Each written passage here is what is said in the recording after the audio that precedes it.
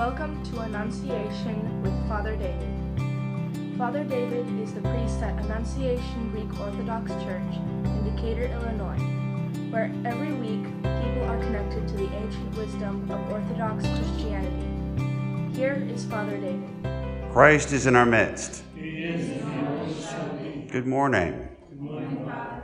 As we have for the last several weeks in our study of the Divine Liturgy, we have been looking at the Lord's Prayer, and I can't think of a better gospel reading besides the reading where Christ tells us to pray this way, to meditate upon the Lord's Prayer than the feeding of the 5,000. Because herein we see in action what the Lord is trying to get us to understand when we pray the Lord's Prayer. Because Christ is out in the middle of the wilderness, and because he is healing the sick, he's attracted a huge crowd. The Gospels tell us that there are 5,000 men, and then they don't really give us the true number of the people out there because there are also women and children.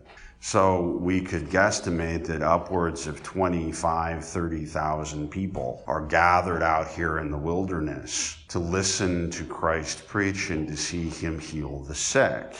And as the evening comes, the disciples, concerned about the safety and the feeding of these masses of people, ask Christ to dismiss them so that they can go to the various towns and villages and buy themselves something to eat. And Christ says, no, let them stay here. You feed them yourself. And of course, the disciples understand that that's just not possible. We have 5 loaves and 2 fish. How are we going to feed 30,000 people with 5 loaves and 2 fish?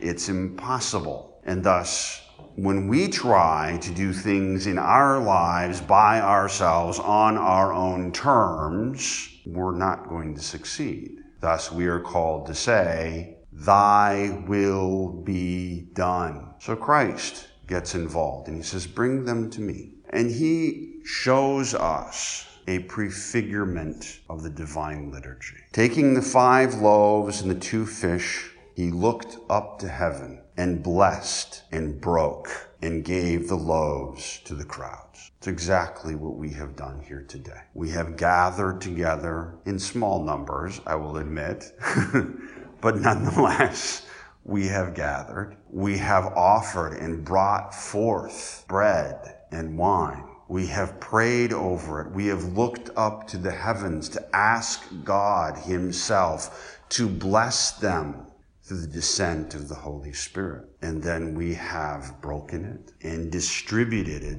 throughout those who were here. And then, of course, something marvelous happens, and that is that these 5 loaves and 2 fish are multiplied to the point that not only is this huge crowd of men, women, and children fed to satisfaction, but 12 entire baskets are left over. Give us this day our daily bread. God provides everything that we need. And not only does he provide what we need, but he provides it in abundance. Now, of course, if we're ignoring the first part of the prayer, "Thy will be done," and if we're trying to be the disciples and on our own feeding the 5,000 plus, and we're doing what we think we need, we will fail. We will fail not only in our own endeavors, but we will fail to see the ways in which God has provided what we need, and that in abundance. Now, in a time like ours, when we live in a society that is growing increasingly hostile with itself, with each other, we are increasingly becoming more and more divided and divisive. It's difficult to see what we need, because the temptation, of course, is to say they, us, in all the various ways we have chosen to divide ourselves, whether it is politically with Democrat and Republican, or if it is through various ethnicities and races, if it is between men and women, whatever kind of division you want to choose.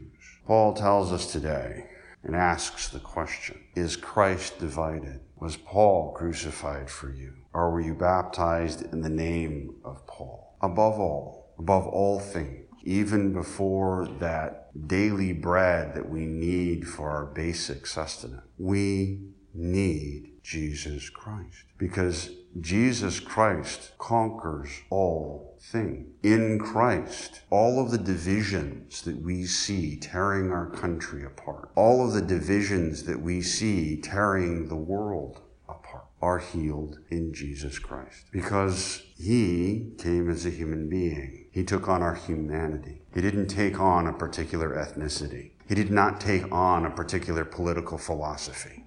He did not take on an economic system. He took on our very nature. And by uniting ourselves to him, our very nature, in all of its wonderful and glorious diversity, is healed. And that healing and that forgiveness and that mercy has no end.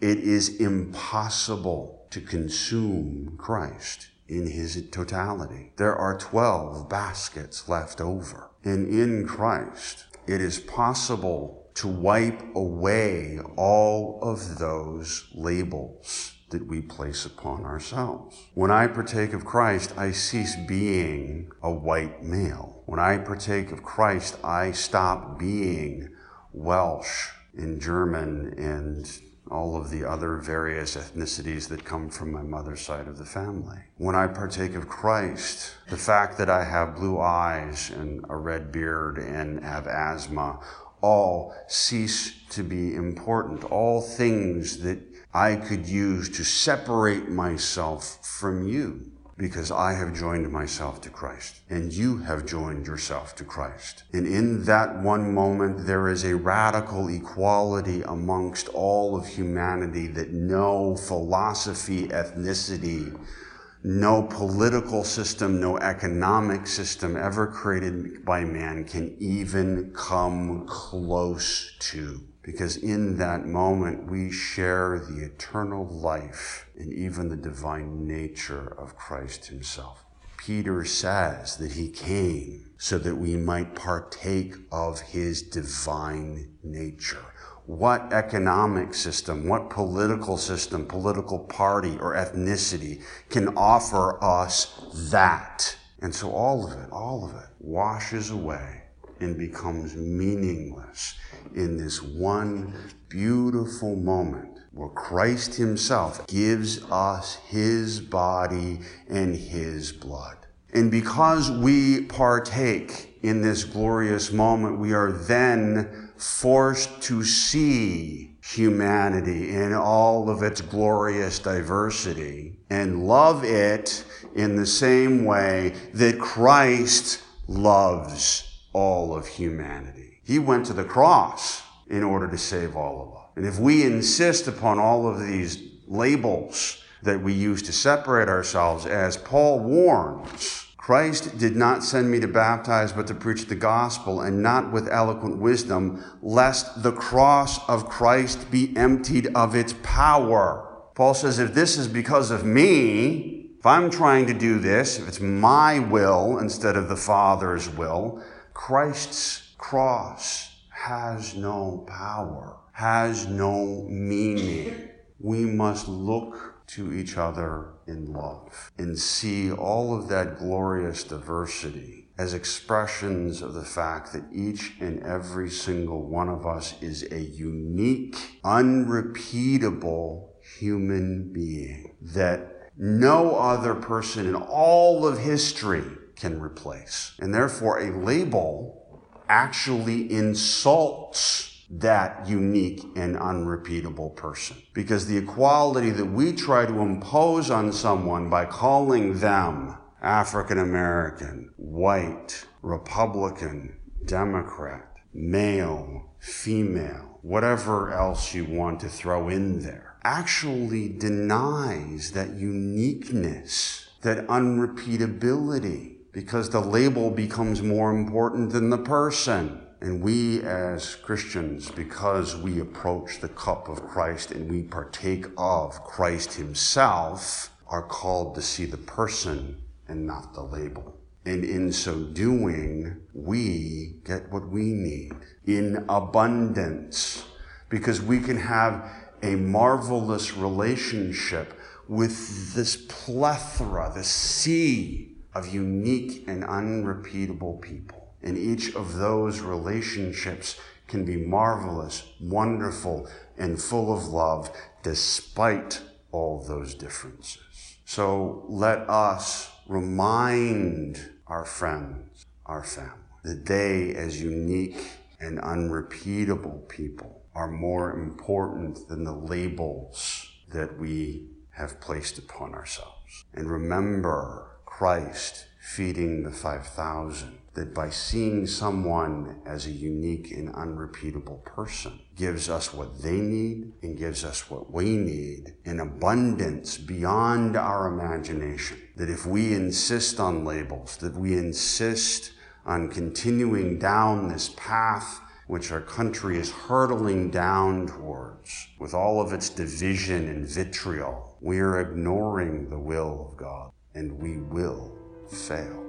In the name of the Father, and the Son, and the Holy Spirit, now and forever, unto the ages of ages.